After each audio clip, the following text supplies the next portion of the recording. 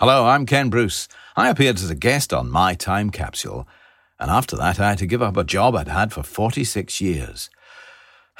Anyway, they want me to tell you that they've started a thing called Acast Plus, where for a small monthly fee you can get the podcast ad-free.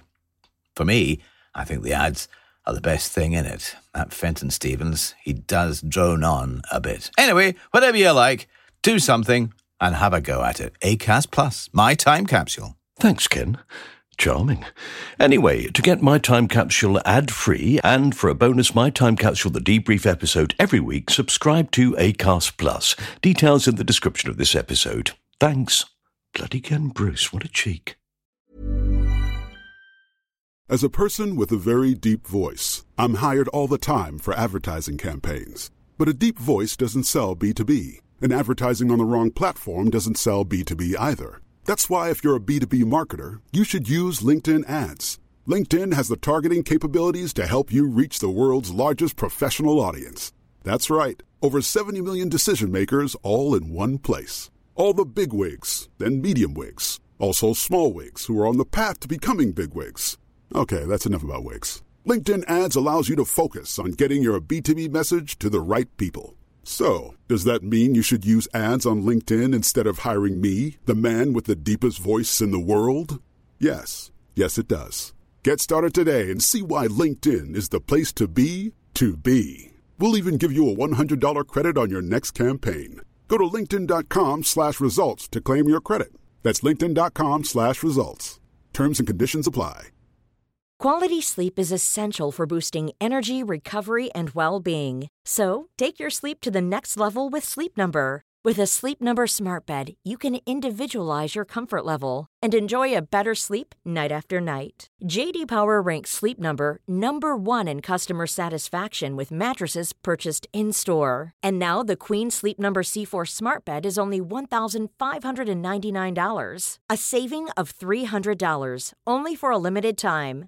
For J.D. Power 2023 award information, visit jdpower.com/awards. Only at Sleep Number stores or sleepnumber.com.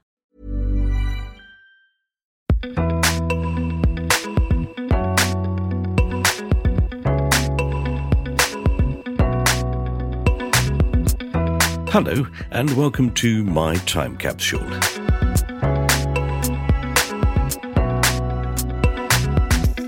I'm Mike Fenton Stevens, and if you're expecting the BBC News, I'm afraid you've clicked on the wrong button.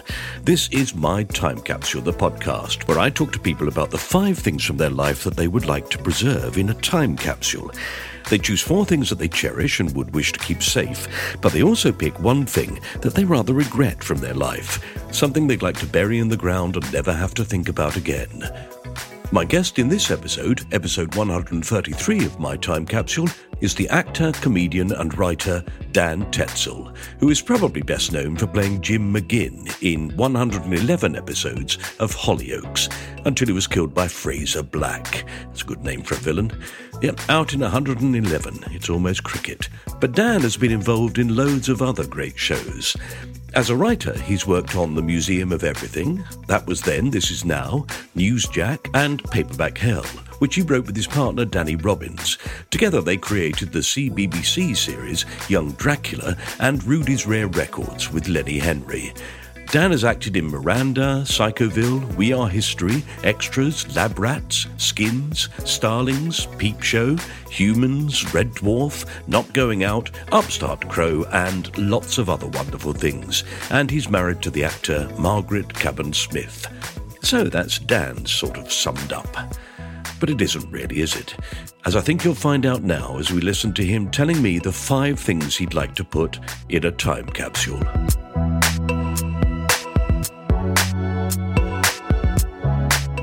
Dan, all right. Well, we've ruined that. So that's all our chat now. It's gone. That's it. It's done. Yeah. Well, okay, let's have a go.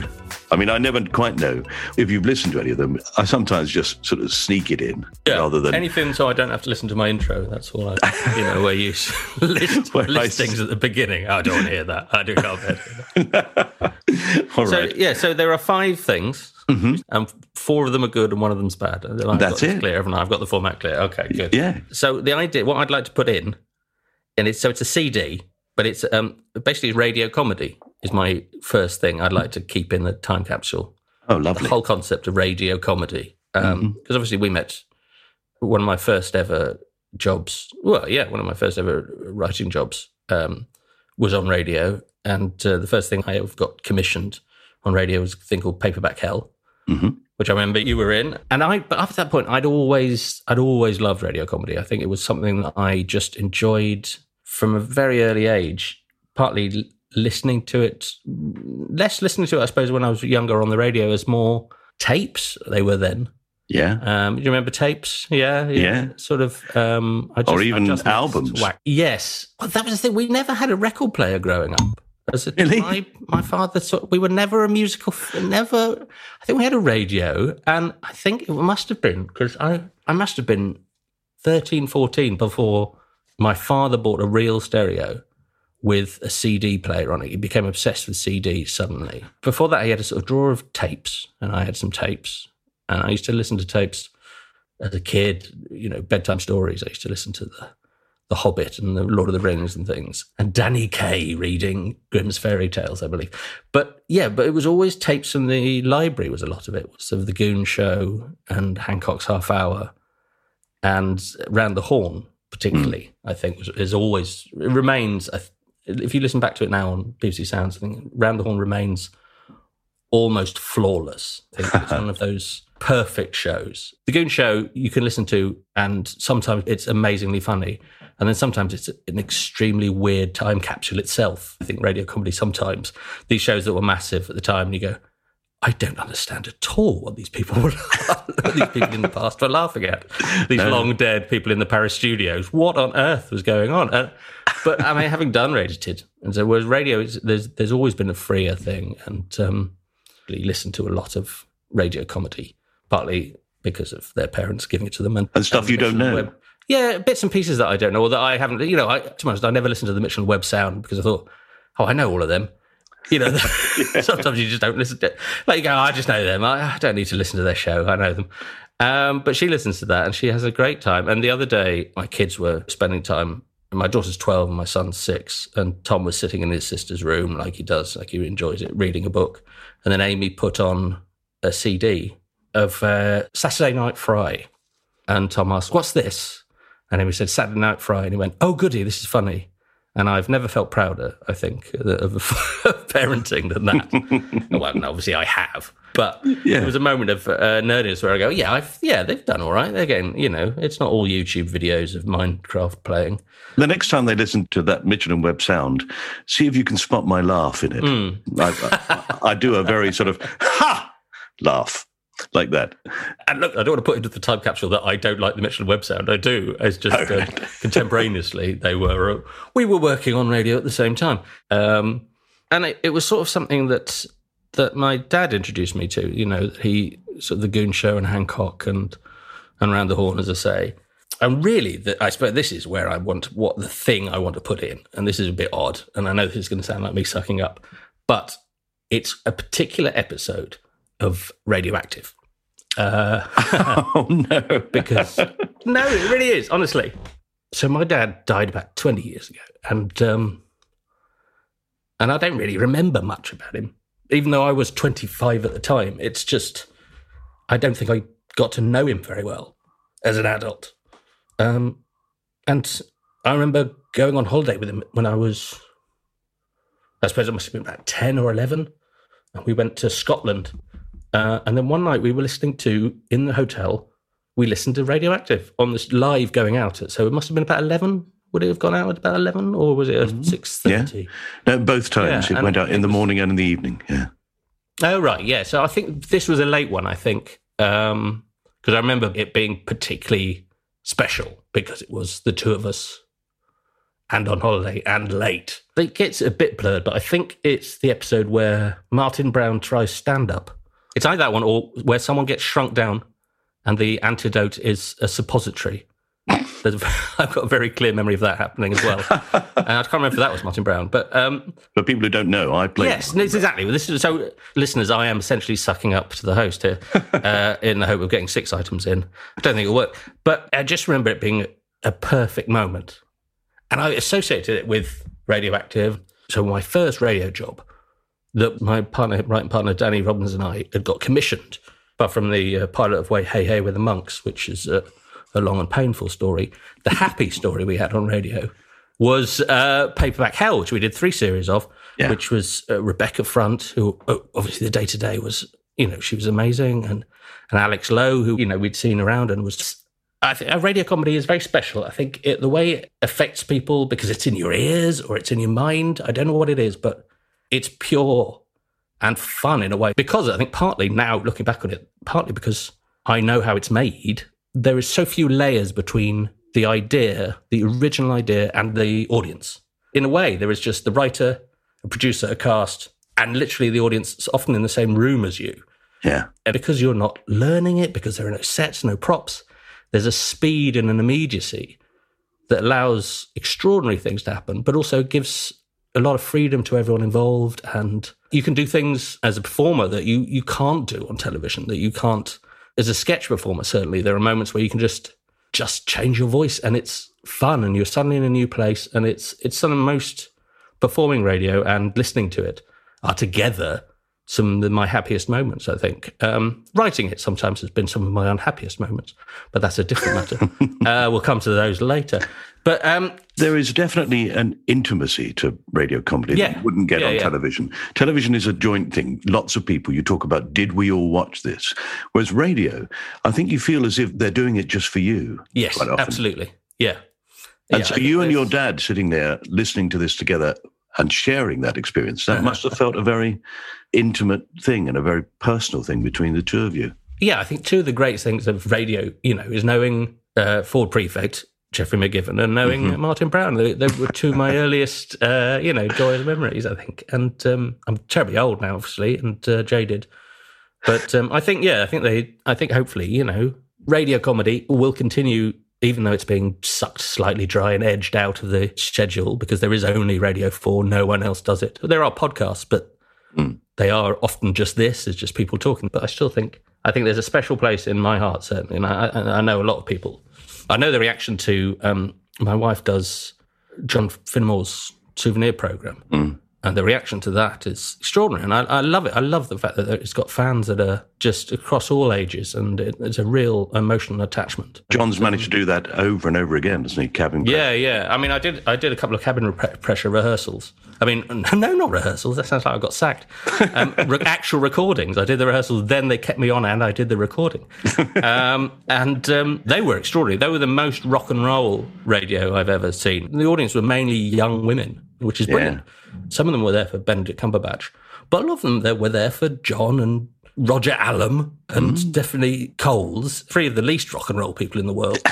No offence to any of them. When I think back to the recordings of Radioactive, and that particular recording of Radioactive that you mentioned, where Martin Brown learns to be a stand-up comedian, there's a joke that he does right at the end when he's trying to understand what comedy is. And he says, I wanted to go on holiday to Norway. I think it's something like that, isn't it? I wanted to go on holiday to Norway, but I couldn't afford it. And the reaction of the audience to that moment, I remember that episode particularly because of that moment when this audience just was so excited for this fictional character. And I think that does demonstrate what can be done on radio. Absolutely. He stays with me, Martin Brown, and he keeps popping up every now and again when I'm, I've definitely written characters. I mean, I think the pilot for a show called Hey Hey with the Monks, which had Bill Bailey as an unlikely monk, there was a character in it played by Fergus Craig, who was basically Martin Brown. Looking back on it, was essentially just as Martin Brown as a monk. I mean, those voices stay with you, I think, as they're influential. I know that when I did a show called Newsjack on 4Extra, or Radio 7, when we started, which was an open door show for new writers, and I was script editing it. And I was there for the development of the pilot and the first series and the first and second series. And Miles Jupp was the lead. And Miles Jupp essentially is Kenneth Horne. He has exactly the same tone and exactly the same skill of being absolutely in charge and absolutely silly. at the same time, allowing nonsense to happen all around him and grounding it. And I, without really realising it, and then slowly realising it and thinking, oh, actually, this helps. I was writing his scripts in the voice of Kenneth Horne. I think I was trying to get there. And that wasn't theft so much as just it become part of your DNA. I think it stays with you. And that's radio comedy, I think, more than anything else, because it goes straight into your head and your heart and, stays with you. So, yes, I'd like to put all of it in a sealed box and lock it away for 1,000 years. Is that all right? Deprive everybody of it. Is that the premise? Is that how long? Yeah. Is that what's happened? No, just that one episode of Radioactive as a symbolic gesture, please. Thank you very much. Well, I'm delighted. I'm very honoured. Very honoured. All right, and you have to go inside the box as well. I obviously have to sit in there, and any time you want me to, I have to perform it. Terrible. I sit there with a script on my knee, waiting. Yeah. Okay. Well, if I can take the rest of the cast in with me, particularly Jeffrey Perkins, I'll be a very happy man. Oh, yeah. Yeah. Okay. Let's move on to item number 2. Well, since this is an easy one. Since you are locked in the time capsule as well, you can eat these. These are Tangfastics by Haribo. It's just a nice sweet. I really like them. I just really like Tangfastics. And this is very simple. There's no emotional Proustian rush here. I just really like them. I think they're the best sweet. And I'd like to put them in the time capsule. Very simple, this one. I like all Haribo. Let me make that very clear. Apart from even the licorice ones, actually, the salty licorice ones that you get from Denmark, which are very weird. I don't know those. And I thought I knew all Haribo because I love Haribo. I know. So you've got to get yourself down to like the Swedish shop in central London or one of those weird, those, I don't know, this is maybe London-centric for your listeners, but in central London, there are a lot of places called King of Sweets or World of Sweets, which are in these big industrial units in central London that no one can afford to be in. And I think there is evidence to suggest they're money laundering schemes for drug dealers. But they do sell a wide range of sweets. And I've got a very sweet tooth, and I do have an extraordinary sweet tooth. I'm not a big chocolate fan. I like a very sweet, synthetic, sort of chewy sweet, essentially. Haribo. And so you get yourself down there, and you can find some very odd Haribo, the sour ones. Yeah, Tangfastic. Tangfastics are the ones I want to put in. They're the sour ones. Yeah, they are sour, aren't they? They're really sharp. I like the sour. Yeah, I like something sharp. Yeah, exactly. That's what I think makes me feel like an adult when I eat a whole packet on my own. I go, well, these are sour. I mean, children wouldn't like these. These are for adults. This is just like, this is like South Park. This isn't for children. They're clearly for children. They're sweets, but I do enjoy it. I sometimes, I'll eat a small packet of milk bottles from Tesco's if I go into, maybe if I'm doing a shop and I see there are 3 packets of sweets for £1, I'll buy my kids some sweets and then, there's a 3rd packet I need to eat. Just maybe I'll have some milk bottles or something like that. Very childish palate. I eat goat's cheese. I eat lots of things. I have a sorbet. I like very dry martinis. But also, I really like Tangfastics. I can't stress this enough. And I would like one of the joy. I did a podcast with Richard Herring and Emma Kennedy called As It Occurs to Me. And mainly one of the joys every week was seeing some people hanging out. And we all brought in big packets of Haribo because everyone liked Haribo. So it was just, honestly, that was one of the highlights. And I got disappointed if people didn't. So, that was nice. I have to say, one of the curses of lockdown for me was that I decided I'm not going to go into a sweet shop. I'm not going to buy sweets and risk my life for them. So instead, I went onto Amazon. And of course there you can only buy industrial-sized packets of these sweets. And I did buy a box of Haribo, 10 packets, but each packet turned out to be 2 kilograms. Hence my enormous lockdown belly. What type of Haribo? They were the mixed ones, eggs and jelly babies in it. Sure, traditional, the real Super classic. Mix, I believe. Yes, yeah. Really not enough tang going on exactly. there. You see, that's why the Fantastics are so Tangfastic. But what you don't want is one of those tiny little bags that they give out in children's party bags, the 10p bags that are just an insult. It's just like, free? Oh, fuck off. Come on. Each suite is miniature as well, isn't it? Yeah. As if a child's not going to notice that. As if a child's going to go, hang on a minute, I've just had a really great big bag of Haribo here. Look, I can tell because there were 20 sweets in it. You go, no, they're all tiny. Yes, yeah. No, we're not having it. But no, I want a full-size bag of Tangfastics, please. Okay. So that in the future, people will know how we ate in our day of the height of civilization, before the fall of civilization. Yes, we like things that were sweet and sour. Yeah, we were complex people, It's like the Romans eating everyone's brains in vinegar and the disgusting things the Romans ate. Fish that had gone off. Yeah, no wonder they were so angry and aggressive. Maybe we'd have our empire still if we didn't have. We didn't have. You blame the fall of the British Empire. It's a good thing on Tangfastic. Or I congratulate I'm not saying we should have an empire. I'm saying it's a bad thing. That I think I'd rather have Tangfastics than an empire. Yeah. That's fine. Let's put Tangfastic Haribo sweets, 500-gram packet, or should it Lovely. be a key? Yeah, that'll do. Yeah, that'll do, wouldn't it? Yeah. Okay. The great thing, of course, is that I shall make it so that they are replaceable. So that if anybody accidentally opens this time capsule, and I'm not suggesting that anybody would, Dan, and they happen to sneak that packet out, when they next look, it'll be back there. Lovely. Yes, okay. Good. Well, yeah, Right. I mean, it's only one packet. I'm keeping all the rest outside. Okay. So I did a play called The Wipers' Times, written by Ian Hislop and Nick Newman in Newbury at the Watermill Theatre, and then we transferred to the Arts Theatre in London after a sort of short tour. And on the press night of the Arts Theatre, I gave all the other members of the cast a parody newspaper. Basically, The Wipers' Times is is a real story about some soldiers from the Foresters, Derbyshire Regiment, in the First World War, who found a printing press and started printing a comic newspaper that was distributed through the trenches, essentially. Wipers, as in Ypres. Ypres. Yeah, and it's a fascinating story, and it was a really good play to do and fun, and we ended up doing a bit of it at the anniversary performance in Ypres for the 100th anniversary of the battle. Oh, wow. It was there was a whole evening of entertainment of Michael Bublé, not Michael Bublé. Who's the English Michael Bublé? What's he called? Michael Bald. No, the other one. Alfie Boe. Alfie Boe, yeah. Alfie Boe was a sort of soldier singing sentimental songs, and then Danny Mays read some poems, and there were marching bands, and Warhorse turned up. And then there was a section where Ian Hislop sort of introduced us, and they projected his face terrifyingly onto Ypres Cloth Hall. And then we came on and we did some bits of the play in front of, collected European royalty, which was fascinating and, terrible at the same time.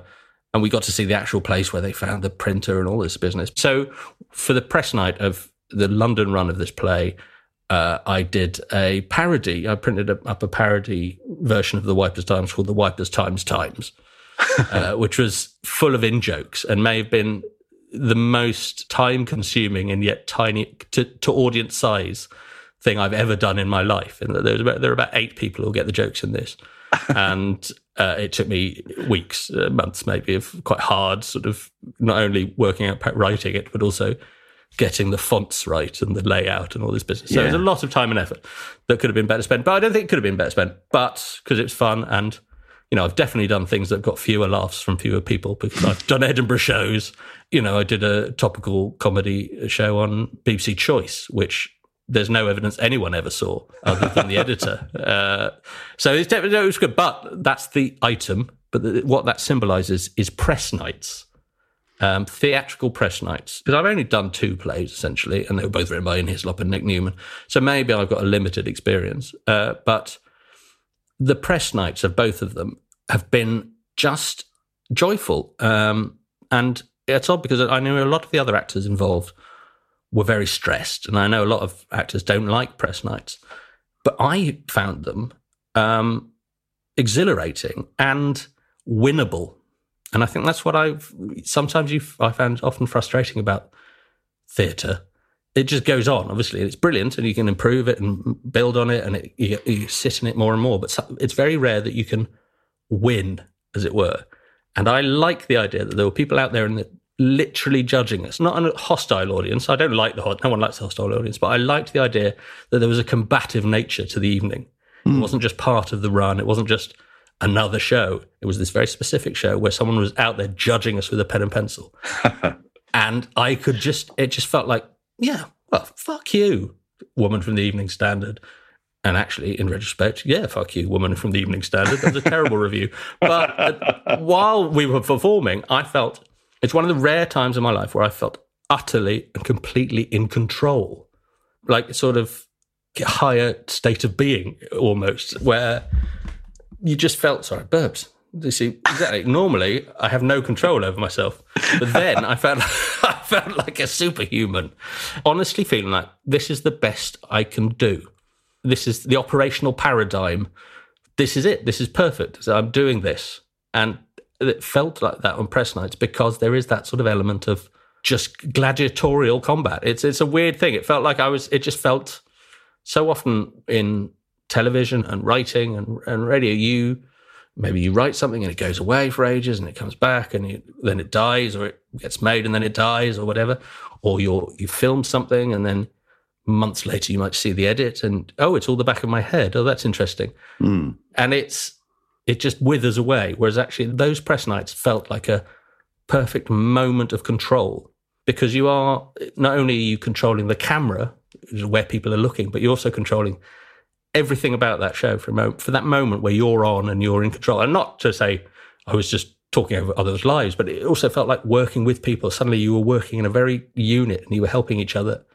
And it just felt, it summed up what was great about theatre, but also with an added element of, yes, go on, let's get these fuckers. You sometimes lose. You sometimes, in a long run, you can lose, and you sort of, yeah, and also in the other forms, like radio and television, things are editable. Nothing's vital, as it would be in that situation. And also you think, so, well, actually, if all those people who are going to judge us and tell other people whether we're worth watching are all in the room together, this is the moment where we have to do it. And you sort of go, okay, well, let's bloody do it. Let's fucking get out there and show them. And I agree with you. I like that. I really enjoy those moments. Oh, that's good. I love opening nights. I love the terror of it. And I love the fact that you are with a group of people and saying, well, come on, we've all practiced this. We know what we can do. Remember what we did in that room with no props and no lights and nothing. I love it. Yeah, I mean, there was a moment in that one press night, second scene, our lead actor dried in the bit where he's coming up with the name of the Wipers Times. So it was quite an important moment. He died, and then there was a moment of panic in the guys who had the other lines, and then one of them sort of looked at me and then said his line that he was supposed to say a couple of lines down, but now it made sort of no sense, which just sort of looped us back into this death spiral of this scene never ending. And I just felt suddenly so in control that I sort of felt like almost an out-of-body experience of going, oh, this is just, I saw the whole singularity of existence almost in that moment of just, I am on a higher plane. I know exactly how we're going to get out of this. And we just got out of it and it was fine. And then later on, it was just, I don't know if you've seen that terrible, not Shane Ritchie, what's his name? Ritchie, the film director. Guy Ritchie. Anyway, Sherlock. Guy Ritchie, his Sherlock. That scene where Sherlock works out all the moves in a fight before he does it. It felt like that. It felt that sort of immense power. Just going, I know exactly how I'm going to say these next 5 lines, and I know exactly how I'm going to stand, and I'm going to fucking blow them away. And I don't think I've ever felt more confident and at home in myself and in a moment than those press nights. I mean, the plays had their problems, obviously, and in the long run, you have some good nights and some terrible nights, and we still had to do the jig at the end, where everyone walks down and does a dance, which I was very much against, and I stand by my being against it to this very day. But for those few moments, I've never felt. It was just, I probably have felt as happy and, birth of children, all that business, getting married. But I just, press nights, it brought something out of me that I liked. There was a sort of acceptable level of arrogance that I think you need. Mm-hmm. And I found it, I think, as an actor or a performer or a writer, you need that. Just confidence without overstepping the mark. Yeah, I share that confidence. Unfortunately, I do often overstep the mark. Overstep, understep. It's a very hard mark to hit. It's sort of impossible. Yes, I enjoy the process of thinking, particularly with comedy. thinking, well, I know how to get a laugh with this. I wonder if you can get a laugh by doing this. Yes. And doing absolutely. something that really oughtn't to be funny and seeing if you can make it funny. I enjoy that process. I enjoy that gamble of it. Yes, and Nick and Ian, the writers, were very forgiving of my occasional writerly tendency to try and fix bits on the fly when they occurred to me on the stage as the run got towards its end. How I thought, no, if I don't try this joke now, I'm never going to try it. And they were very forgiving, but they were. Yeah, it was. I think, I missed. Basically, this is a plea. If someone put me in a theatre, I love theatre, and I'd like to do it again. Yeah, I think it is a good plea, though. I think anybody who hears an actor say, I love press nights, I don't find them daunting at all. I find them exciting, and I want to go out there and show these people. Yeah. Just bring me into that, and then I'll just get someone else to do the run. I'll just do the difficult bit at the beginning. Well, it sounds almost as if you'd quite like that. Well, in a way, I mean, that was the hardest thing about coming into theatre after years of doing not theatre. And I remember there was a very early in the run at the Watermill, which is a lovely theatre, but very, very intimate. Very intimate. And they're sort of feet away from you at all times, the audience. But there was a moment where I think it may have been even the second night, where I got something wrong. And in a scene, it was a bit of a tongue twister, and I just stumbled over it. And I just went, oh. And in my head, I'd cut. I was waiting for the director or the first AD to go, all right, let's go again.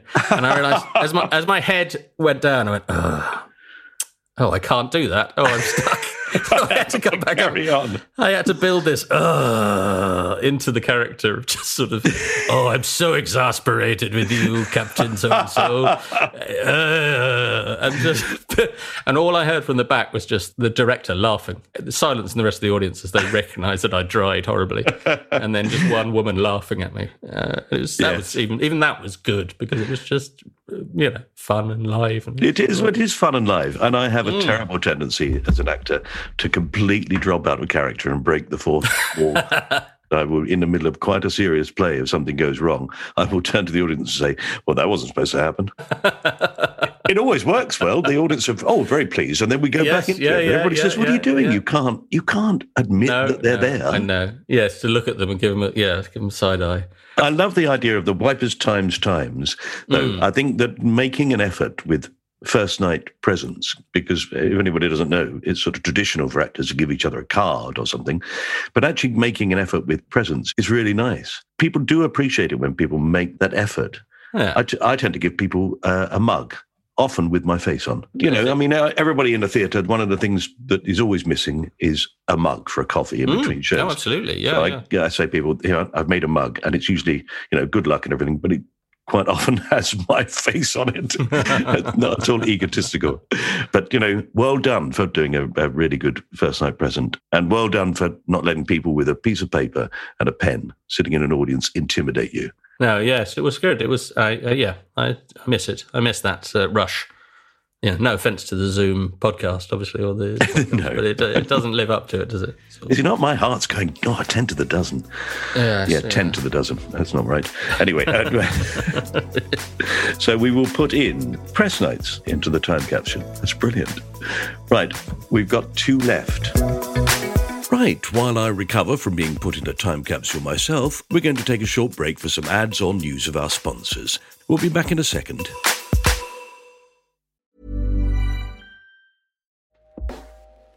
Hey everyone, I've been on the go recently. Phoenix, Kansas City, Chicago.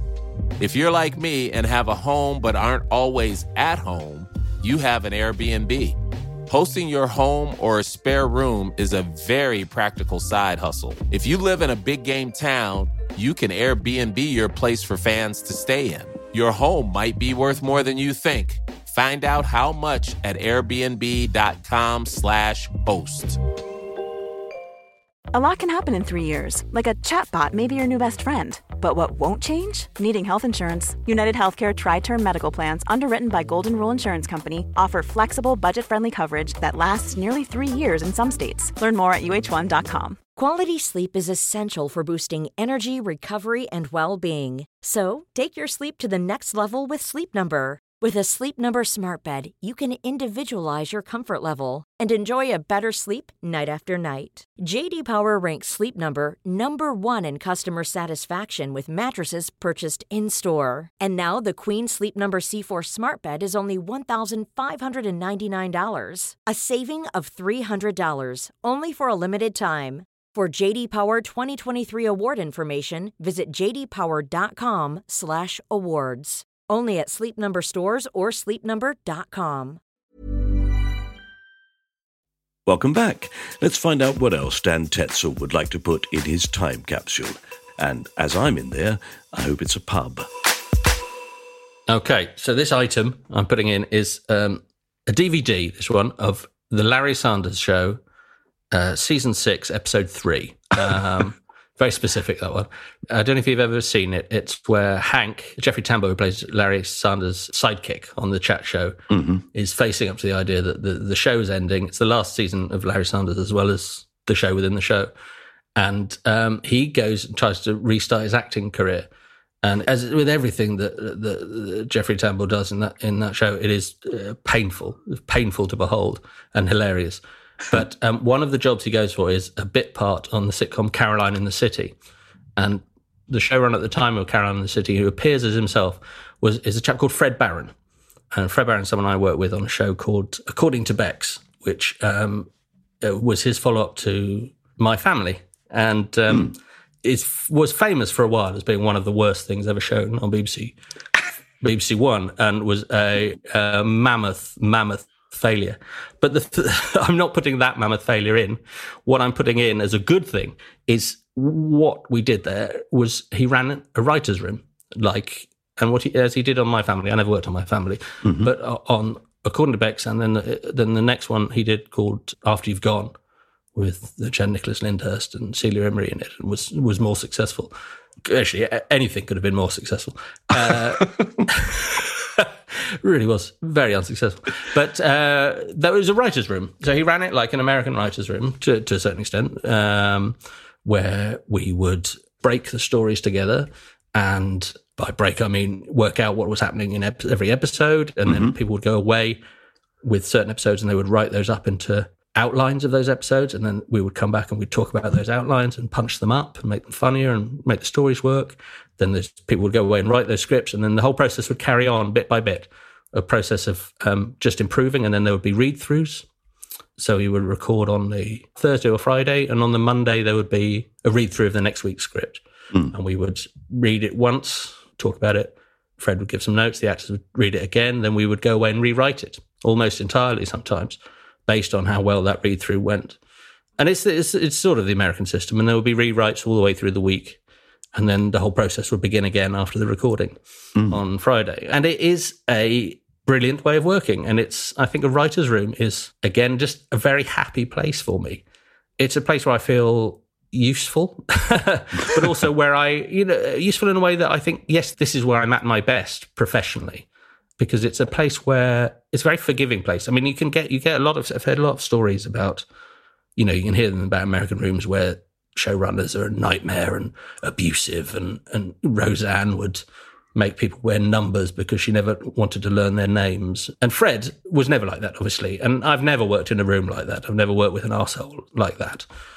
Partly because maybe they don't exist in England as much. Oh no, obviously arseholes exist in England as much, or the UK, but they don't. That way of working on shows doesn't exist as much, and so it's not as much of an industry as it is in America. But it is a very good way of writing comedy, and you see it on radio shows sometimes, like the topical shows particularly. It's work like that, and also in sketch groups. That's how sometimes we would work. Someone would write up the idea, and then we would knock it about and put it on its feet and change it and rewrite it. And I think that collaborative way of working is so specifically suited and brilliant to some types of comedy that it's just my ideal way of working. I think sitting in a room with like-minded people, and I don't mean identikit, though obviously in the past it sometimes has been identikit, sort of middle-aged white men with yes, glasses and beards and hair, but people who are all focused on making something funny and bring in their ideas in a very open way. And the best rooms are very open because you have to give yourself. You have to bring yourself to the writing. And it stops being a competitive thing as well, doesn't it? Yeah, it can. I think it can be. Yeah, at the best. It's competitive in the best way. I write on my own these days, and mainly sort of more drama-y stuff. And I miss that. I miss writing in a room. I miss bouncing ideas off people, helping other people get their ideas to a place, having my ideas brought up by everyone else. And I think it's such a shame that the UK never found a way of doing it that was financially viable for them. Yes, unfortunately, we could never do the thing that they do in America, which really sort of hones the thing, which is that you do 2 recordings, is that you perform in front of an audience. Yeah. And then, having seen how it goes in front of an audience, you then take that audience out, bring a new audience in, and do it again. Yeah, it is an extraordinary process. Yes, particularly, I think, for studio comedies, much maligned at the moment, studio comedies, it is almost the only way to do it because you are going for laughs per page. You're going for a density of jokes, and that's a density of ideas as well. I think you can... I mean, I'm not one of these, it's not a comedy if it doesn't have jokes types. I'm not strict on that. But I do like comedies that have a lot of jokes in them. Mm-hmm. Things like 30 Rock, and Brooklyn Nine-Nine, which are American shows, but are almost studio in their sensibilities, almost studio sitcom. They're single camera, but shot in, written in a way as to make it very, very dense and gag heavy. And you get that from a room, realizing people's strengths and weaknesses. And I miss it, and I haven't done it for a while. But I do think it is my happy place. I think that sort of putting a room of writers together is just a sort of joyous idea. I mean, in my career at the moment, the idea of even having a read-through is an unimaginable success. And but there is a dream of finding that room again, of putting some people together, and even for just punching up for a couple of days of just additional material on something. I always say, and I stand by it, that there are a lot of script editors at work, and some of them are in the industry, and some are very good. But I would rather, if you're paying them £600 an episode, I would rather give that to another writer, or the 2 writers for half a day or whatever, because I think those completely different sensibilities will always make something better, bring in the outside. And I think it's a great way for somebody who's not in a position to be writing their own individual show to be brought in and to learn the craft, I think, Yes, I mean, that's partly why we have so few writers, I think, is that there aren't places for anyone to learn anymore. This radio...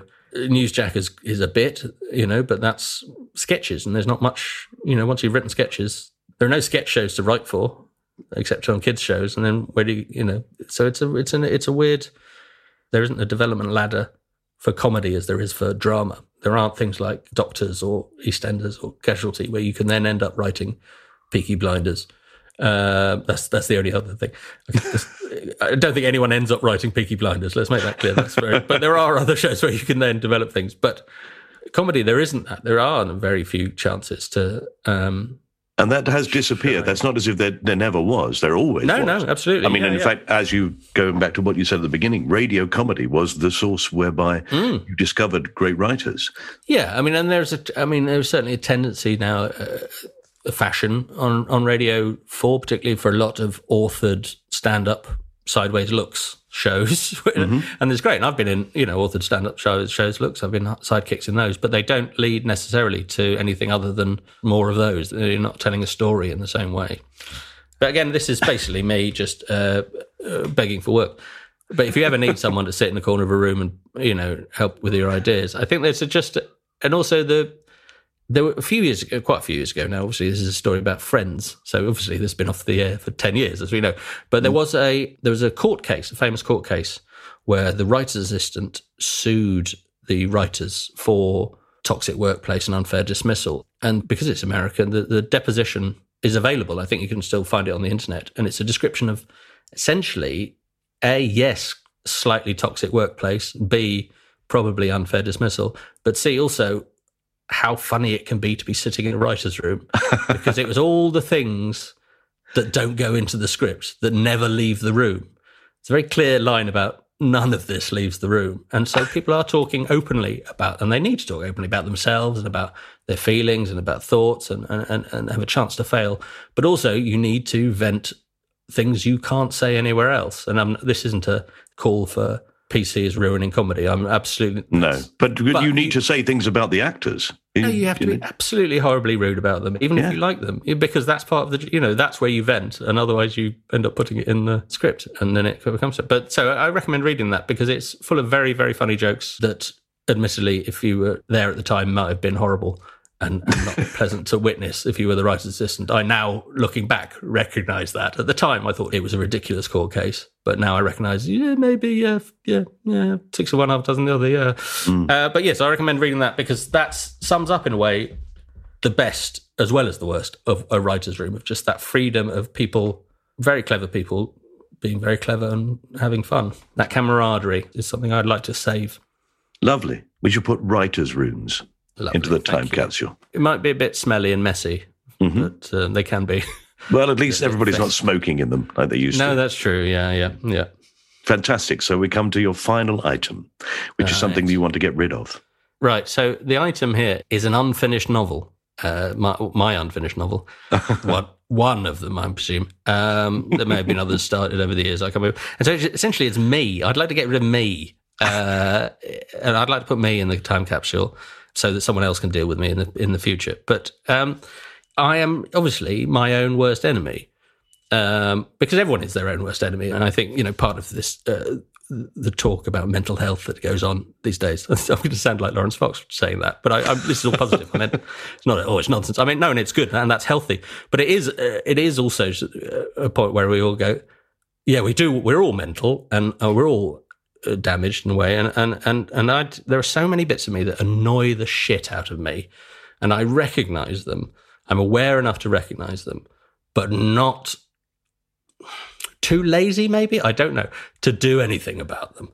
And so they become this sort of constant loop of just constant tiresome holding myself back, self-sabotage, but also then the arrogance to believe that there is anything to sabotage. There you go. No one's waiting for this unfinished novel, Dan. You just either finish it or don't. No one cares. Like, for instance, regret. I'm terrible for ruining.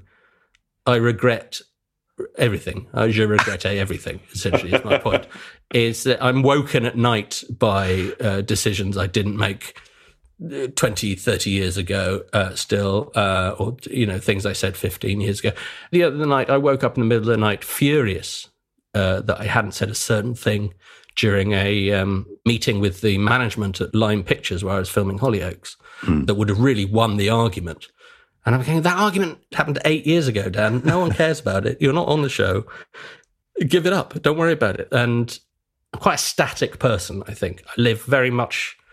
It feels sometimes in the moment, almost in a sort of solipsistic, not entirely sociopathic way. I mean, I do believe other people exist and that they have feelings. I'm not mad that way. But also, I live very much in my head, and I can let things slide. I think two of the only saving graces of my life, really, as a person, are Margaret Kevin-Smith, my wife, and my children, who, because of who they are and because of their sterling qualities, drag me out of that pit of just being in my head and pootling around, through love and energy and just, making it worthwhile.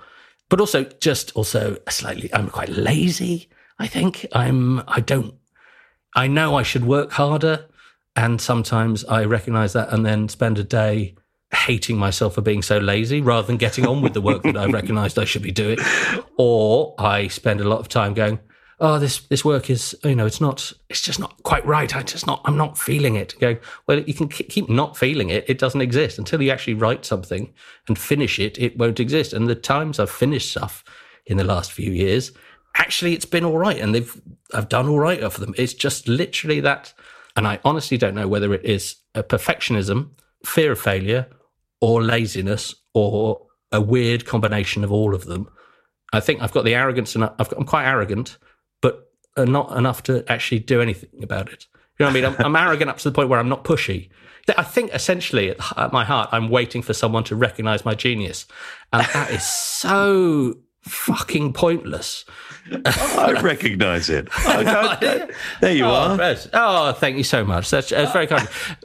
You're just high on all those Tangfastics. And this isn't, sitting... Also, I do love a nap. And so if I can have a... I don't think the day has gone by since we first had a daughter, 12 years now, where I haven't tried to have a nap a day. So lying in a time capsule for 1,000 years might just be quite fun. But also, you're just thinking about lost opportunities or things I just shouldn't have said to people or things I should have said to people or, oh, God, it's just so time-consuming that... I'm going to take it all away from you, Dan. I don't get anything done. I just don't get anything done. Well, I'm going to put you into the time capsule, but I'm going to give you a choice. There's going to be a really, really comfy sofa. And a little blanket you can pull over yourself. Oh, nice, to just sit there and just sleep your life away. That's it. Yeah. And next to it, there's going to be a desk. With a computer on it. Yes. Unfortunately, I can't take the regret away, you see. I mean, let's say, I don't want to take everyone's regret away because I think regret is sometimes a useful... I mean, more people should regret things. Yes. I think, like maybe or just admit failure and defeat and, that they were wrong. That generally is a good thing for society, people admitting weaknesses. But it's just me. I just really like to get rid of that regret and move on, but also... doubly learn from that and just correct my... Basically, I'd like to go through counselling without actually having to do it, if that's possible. So maybe sitting in a dark room for 1,000 years might help. I'll get high on Tangfastics, have a sugar crash, listen to... Well, there'll be a lot of other writers in there to help you. Oh, that's true. The writers room, yes. Spur you on, yes. you see? Yes, of course. See, if I put this much accidental thought into anything else I'd ever done in the last few years, I might have finished something. There we go. Anyway, so this unfinished novel is going in. It's about Nazis. So there we go. Comic novel about Nazis. You did a stand-up show about that, didn't you? Yes, I did. In 2005, did a stand-up show about my grandfather, who was my mother's father, who was in the Waffen-SS, and died in 1945. And I mean, that's been a big part of my life, I think, emotionally as well as comedically. I've always found that fascinating place, and how do you deal with that? And the way I deal with things anyway is to try and make jokes of them. And I think it's a topic that is still, I think, worth talking and laughing about because people forget, it becomes simplified over time. And I think humour can sometimes bring out the nuances and things in ways that dramas not necessarily do. When I did that show in 2005, a comic book about my grandfather, but I don't know to this day, I sort of convinced myself that the part of my argument was that we were talking about the Nazis too much and whether the world didn't need another book about it, and certainly the world didn't need another book written by I'm going to inverted commas comic about essentially themselves. And to this day, I don't know whether that was true. And I was nobly laying down my career for my own moral superiority, or B, I was scared, or C, I was lazy and I just didn't know how to do it.